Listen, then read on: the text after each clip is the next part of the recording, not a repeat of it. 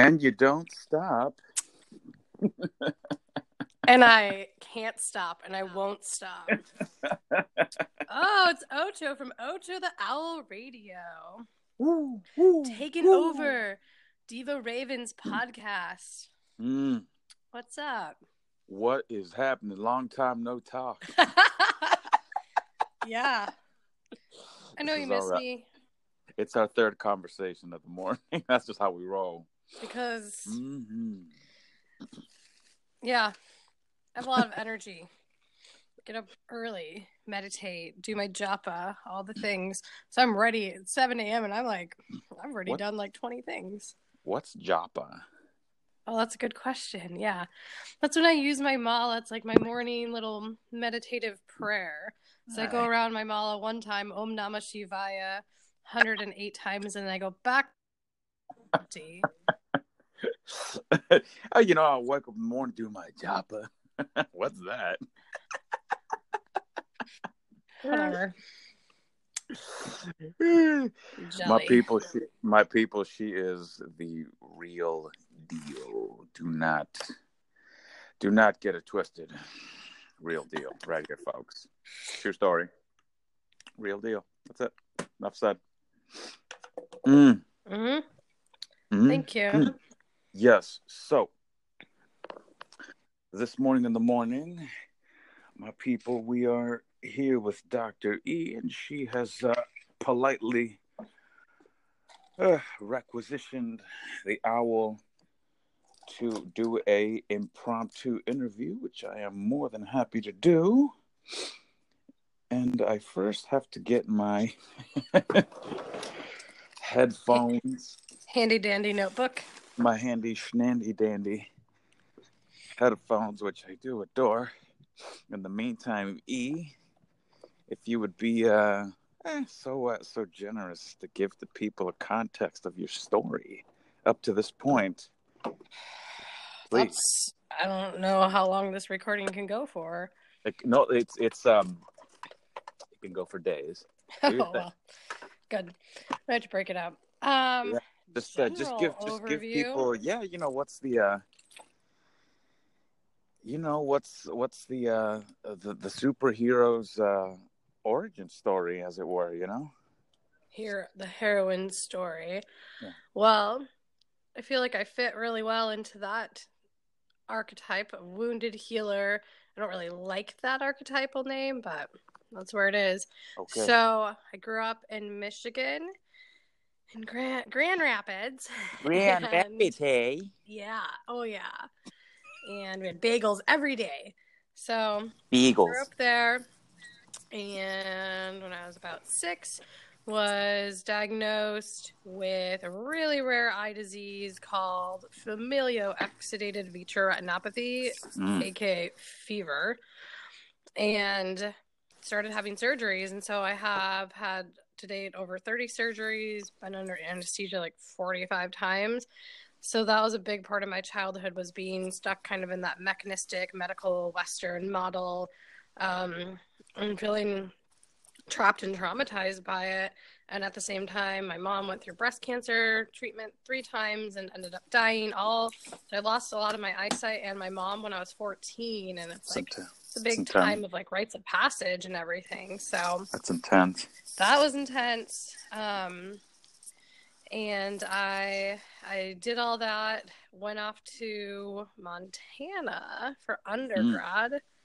I was just barely turned 18, and ended up double majoring in environmental studies and political science, and mostly focusing on environmental justice in Latin America. Thought I was going to be an environmental attorney, took the LSAT. Halfway through was like, this sucks. I don't want to do that. Right. And then right when I had graduated, I was 21 and was still like, I'll go to law school or I'll get my master's in international relations, something, who knows. I wanted to work for a think tank at that point. Sure. But I went back to Michigan, had my 30th surgery, and it did not go according to plan. So I woke up, lost almost the rest of my sight in my left eye. And then couldn't do anything, and it was Mm. like in a lot of physical pain, and it was emotionally exhausting. It was like spiritually like dead, Mm. and heard a commercial for a medical massage program. Like literally heard it on my parents' TV, and thought I would do that to make money for whatever I did in graduate school, because I always knew I'd go to graduate school or professional school, something. Sure. And 3 weeks into massage school, I like loved it. I had never taken any anatomy classes before. I had Sure. a BA, not a BS, and so I didn't know this stuff, but it made so much sense to me, and I got it really quickly. And so I said to my dad, like, thanks for paying for this for my undergrad. I'm going to go in a different direction. Mm. He was thrilled. He was pretty supportive. And I took all my science classes, like chemistry and physics. I took them all verbally, did all mental math for all my chemistry equations. Went to Cairo school 4 years. Yeah. I just did lots of school, and then became a yoga teacher, and now I'm getting my PhD. That's the shortest version possible. Lord. But you left so much out. Wow. You know what? How long have we known each other? For like a couple of years now, right? Like 4 or 5 years. The more like there's like what you're layered. You know, like you keep throwing in like details that I didn't know, even though like I think in my mind, you know, it's like, oh, I know it pretty well. Huh. What a world. So I got the tribe of mentors questions here. There's 11 of them. It's a lot And of they are tremendously insightful, as they are taken from, of course, Tim Ferriss's Tribe of Mentors epitome. It's quite a piece of literature. Anyway, are you ready? I believe I am. Excellent. Always Number ready. 1, yes. What is the book/books you've given most as a gift, and why? Or what are 1 to 3 books that have greatly influenced your life? I'm going to answer both of those questions. Yes, please. So the book I most often give away is actually a local Santa Barbara author, and one of my community partners. Her name is Barbara Hannelore, and it's called The Moon and You. And it's about women's moon cycles and getting them in sync with usually bleeding on the new moon is most traditional in most lineages and cultures. Sure. But she works with women on their moon cycles and is launching some programs now into like menopause and just like really supportive within those circles for women. And so I've given out, I don't know, probably 25 plus copies of this book, and not only to women. Like I give them to my sisters. I've given them to patients that really needed it. I have one in my waiting area, but I've also taken it to big conferences and given it to like Hay House authors, and I've just kind of like spread it because I think it's a really important thing that we've gotten away from in our culture and society of having women in circle, in community, in collaboration, and being in touch with nature, because we are nature. And so I want to promote that. And then the other part was books that have influenced me would be anything by James Hillman. I'm obsessed with him. Amazing depth psychologist, archetypal psychologist. So I read a lot of depth psychology. But most recently was not a Hillman book that's been a huge influence. It's called Return to the Feminine and the World's Soul. Ellen Lou Von Lee, and it's just so poetic and just full of metaphor and simile and myth that I really adore. Hillman. Mm-hmm. Yep. Excellent. What purchase of $100 or less has most positively impacted your life in the last 6 months or in recent memory? Oh, gosh. I don't even know.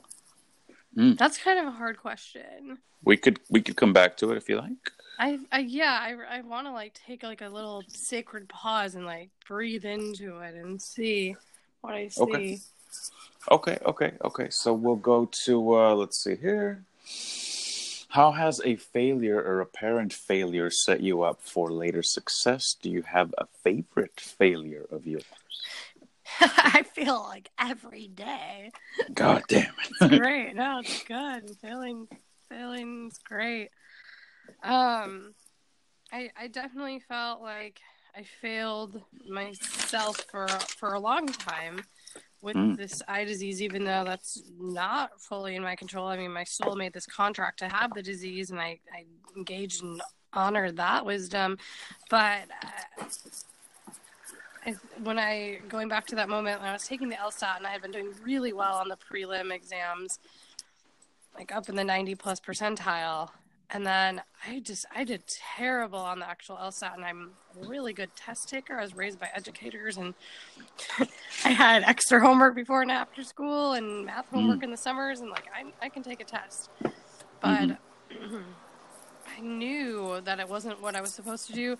And so when I look back, I'm like, wow, I really like set myself up to fail on the LSAT because I did not want to go to law school.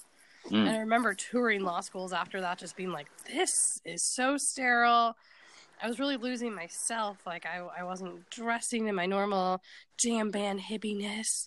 And yeah, that was a huge failure. But it was, I see the grand plan here of I was absolutely not meant to be a lawyer. I'm so much happier doing what I do. Love it. Yeah. If you could have a giant billboard anywhere with anything on it, metaphorically speaking, getting a message to millions or billions, what would it say and why? It could be a few words or a paragraph. Well, this is so controversial. I would want it to be just about having choice around vaccinations and providing actual facts from really reputable mainstream sources like Johns Hopkins. Just being like, hey, like here's some ingredients. And so it's not going to be anti-vaccination because, you can do what you want to do with your children or yourself. Yep. But just to actually have the facts, because there's so much people don't know.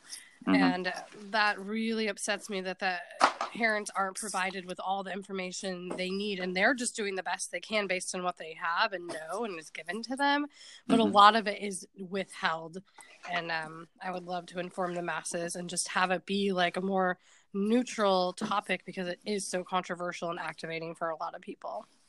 So what would it say? Something like your your standard vaccine contains whatever, aluminum or something? Or? Yeah, or like thimerosal and monkey kidneys. Yeah.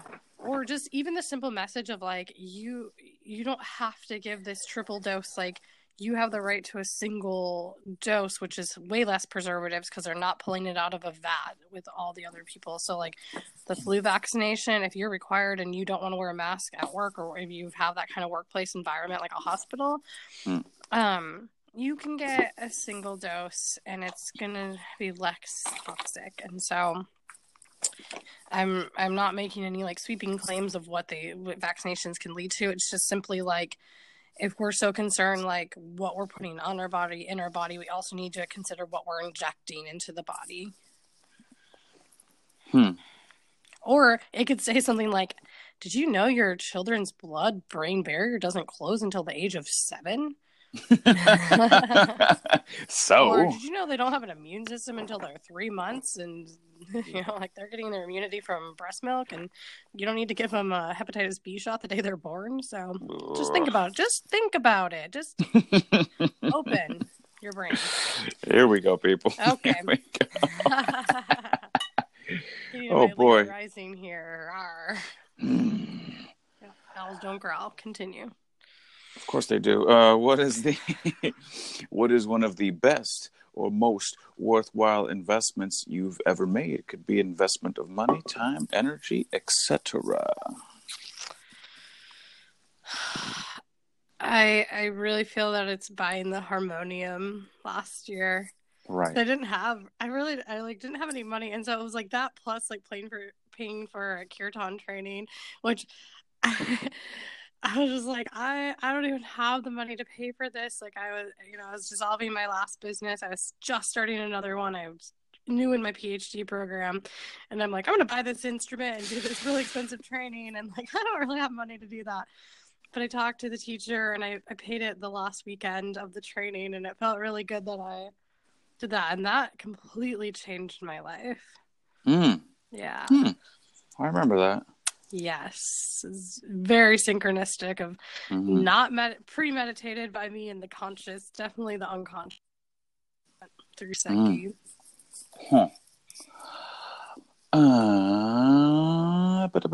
What is an unusual habit or absurd thing that you love?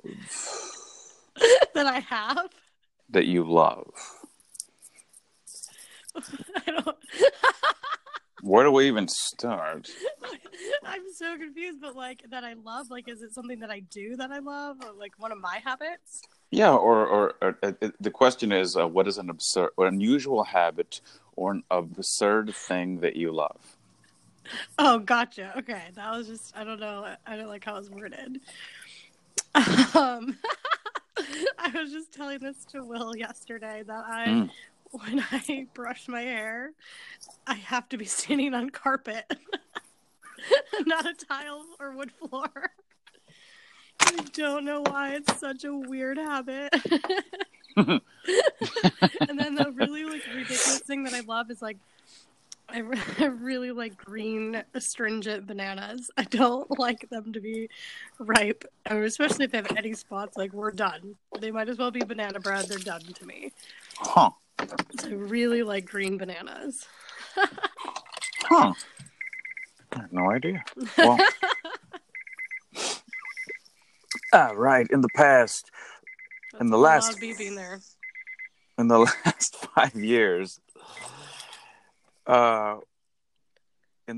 5 years, what new belief, behavior, or habit has most improved your life? 100%. So easy.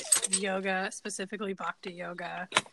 It was, oh my God. Yeah, it's been 5 years since I was introduced to it. And I always did a lot of sports and was a swimmer and rower. And then getting into yoga really changed my life. But I was introduced to yoga through Bhakti from the beginning, and I've tried other lineages and I take all sorts of classes, but I'm always pulled back to Bhakti, and I love the kirtan aspect of it, and the devotion and the surrender and the open heart. And it's given so much to me and fed my soul in this really beautiful way, and it influences pretty much every aspect of my life.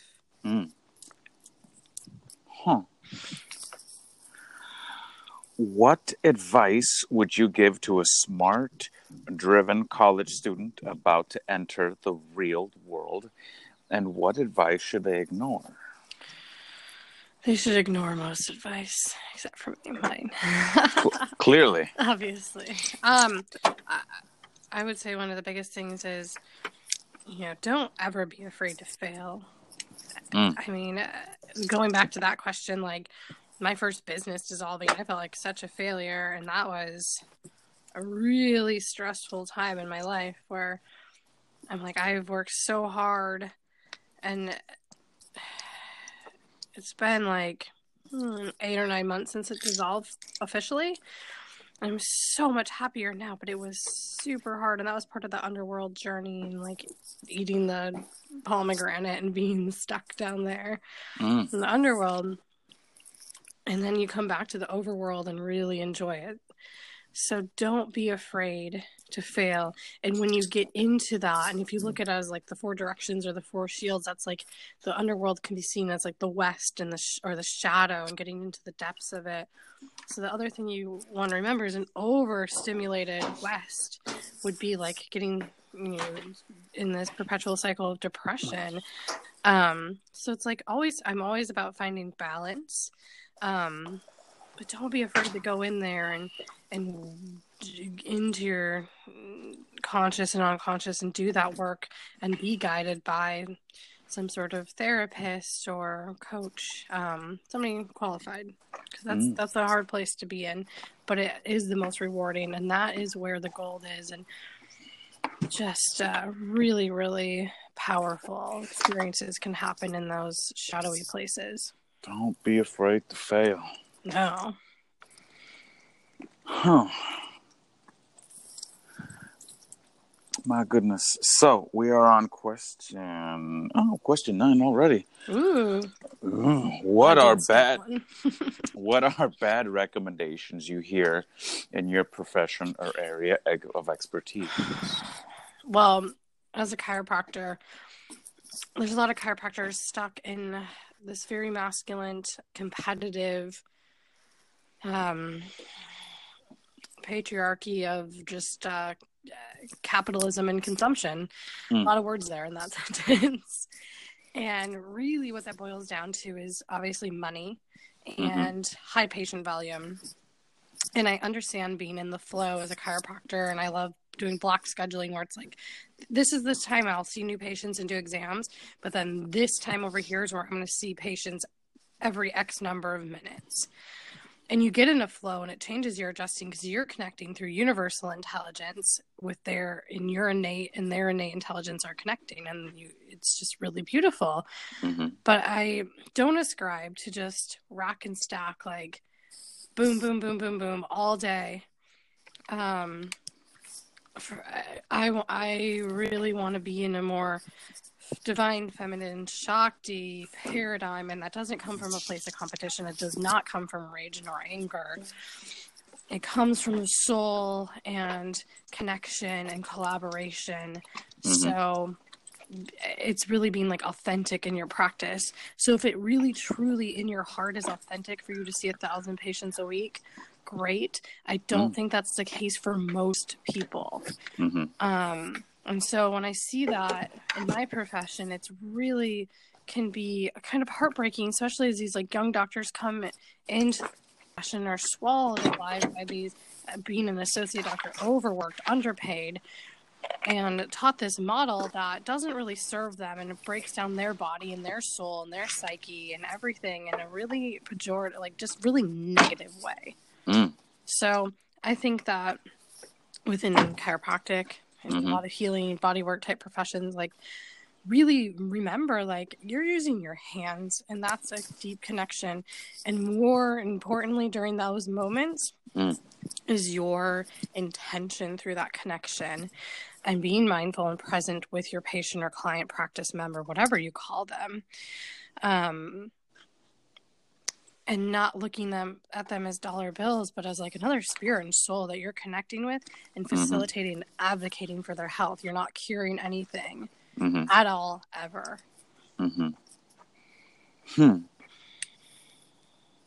Very, very on point. In the last 5 years, what have you become better at saying no to? Distractions, invitations, etc., and what new realizations and or approaches have helped? I say no to most people that try to get me to like market, like they're telling me, oh, you need to do this and do that, because a lot of that's just a huge waste of money, and I did waste some of that money when I started my first practice, and those were really difficult lessons. So now it's like, okay, well, send me an email. I want all the information possible. Because most of the time they won't even do that. And that tells me a lot. So I definitely say no to a lot of that. And like MLN type companies, like I don't want to be involved in that. So it's like, that's how I can hold my boundary in terms of respect and dignity within my profession and myself. But that can be really difficult because you can be seduced in by dollar signs so easily in this world, and especially as like a young practitioner of whatever you're doing, just new novice within your profession can seem really alluring to go down those rabbit holes. So really do your research, talk to other people that are doing those things before you commit, because a lot of times it's money up front, and that's just a pink to red flag. If you give me $500 now, yeah, your return on investment is going to I'll be be like, how do you calculate ROI? And if they can't tell me that, I'm like, we're done. So My goodness. Let me just say, like, at my first practice, they wanted us to advertise on like the little flappy part of where the kid will sit in the shopping cart. Why? And so this guy's long sale, like just like quite just annoying sales pitch, and I'm just like, but I don't shop there, and this is like a West Coast chain, like a pretty well-known store. And I'm like, I don't go there. And he's like, well, where do you shop? And I'm like, well, the farmer's market mainly, and local stores, like local organic stores. And he's like, well, we have local foods from around the world. I'm like, so that, first of all, that you could say that about anything. Second, you don't understand what I mean by local, because if that's your definition, then everything's local because it's from Earth, potentially. I guess, even if it's made in a lab, it's from Earth. So it was just so off base. And so the other thing with that is, like, be congruent. Like, have your core values that you stick to, your purpose statement, and you really ask yourself, am I getting closer or further away from this purpose? So what'd you end up telling them? Hell no. No, keep it. Yeah, I don't need to advertise where a child is going to sit in a shopping cart. That's ridiculous. My goodness gracious. Yeah. When was the last time you looked in a shopping cart and was like, oh, I should totally go there? Oh, look at this chiropractic service. Hold on. Move over, Junior. Yeah, exactly. Little Tommy, get your ass out of the way. Look right. at this advertisement. Yeah. Excellent. So, last question, E. We got, when you feel overwhelmed or unfocused or have lost your focus temporarily, what do you do? If helpful, what questions do you ask yourself? I really like to go in and essentially hold myself like a newborn and ask myself, what do you need right now? And there's really simple things I often need where it's just like, wow, you have not had water today. Like, no wonder you feel really terrible. Or like, have you had vegetables? Like, you should get a salad. Exercise, do some yoga, meditate, sing, write. Go to the beach and walk. It's often really simple things. And I'm just somehow missed because I get so busy, and it's within those things I'll start.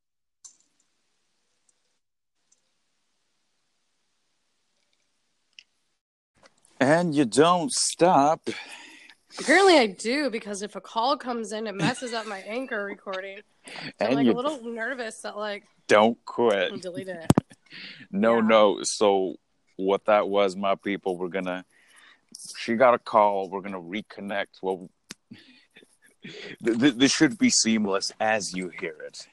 We were wrapping up with the final question.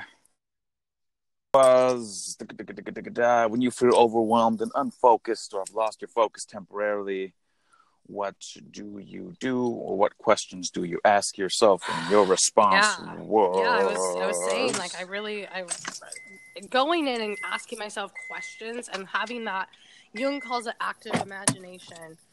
And so the inner dialogue that some people are ashamed, like, oh, I shouldn't be talking to myself. It's like, no, like, you have these archetypes that live, they're super alive in our world. That's why they're universal, multiversal probably. But we see them across the millennia, cultures, symbols, images, archetypes.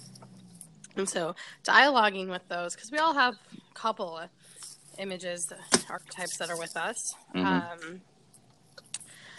And so having the dialogue with them, within yourself, what do you need right now? And that will get me usually back on track. Like, really simple things for me, like taking a shower or going to the ocean. I have a lot of water in my chart, and my main sports were water sports all growing up. So I'm like, that's where I feel most connected. So I'll do that, and that can usually get me back on track.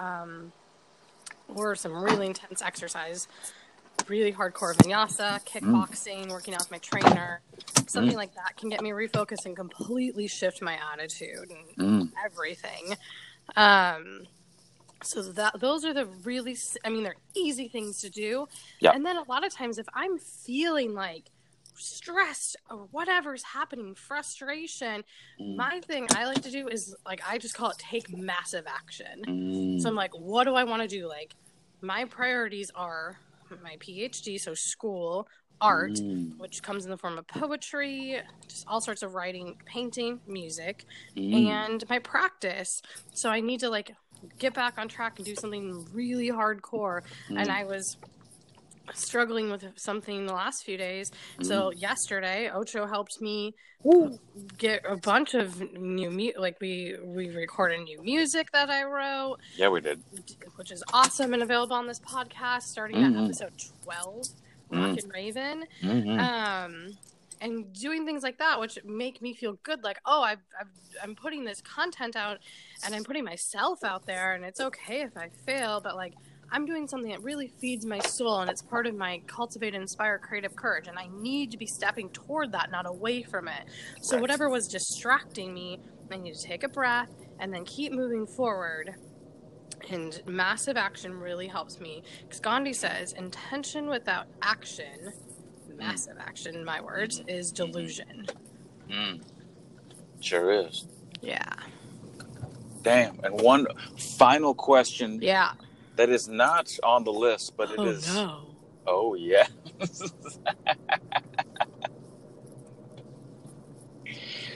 Complete this sentence. Raven Elizabeth is the type of person that... Is that the full sentence? No, complete it, silly. I know that. I'm asking. Like, yeah, well, that's... Yes. Raven Elizabeth is the type of person that... Yes. will always give from a heart of service and do anything she can for other people. That is excellent. Thank you. That is excellent. All right, my people, that was the first of many interviews with the one and only Raven Elizabeth. We are working towards getting her a TED Talk. Yeah, we are. There's so many people saying that to me right now. It's crazy. I would love that. I think my dissertation work will be there. She's shy about it, of course, but down in her heart of hearts, I, like many others, can tell that that's her inevitable destiny. Thank you. I appreciate that. So, is there anything else, my dearest? You know, I didn't answer that one question, and I'm still thinking about it. Yes. I'm like, gosh, like, I want it to be something, like, really awesome. Like, I feel like people, like, I'm like, I really love my yoga mats, and I really love my mala, like my rose quartz one. But, like, I don't feel like that's it. And I feel like, you know, it's just having canvas and paints, even just really simple acrylics, like, that doesn't cost very much, and that really helps me. And I'll often paint with, like, leaves and sticks in my hands. So I think that's what it is. Like, that's really grounding and authentic for me to do, and just have that expression. Doesn't take much. That's when you're, like, really feeling connected. Like, you can be connected to your inner child, but not, like, have, like, Peter Pan syndrome. So it's like, oh, man, I'm going to go paint and finger paint and just, like, let it all flow out of my hands. And that's a sweet place to be. Yeah. I like that. Thank you. Thanks for the interview. It's been fun. Yes, indeed. And my people, we are just we haven't even started. We're just getting warmed up. All right, my people. So on behalf of the one and only diva, Raven Elizabeth, I am Ocho the Owl. Yeah. Namaste. Peace. Peace.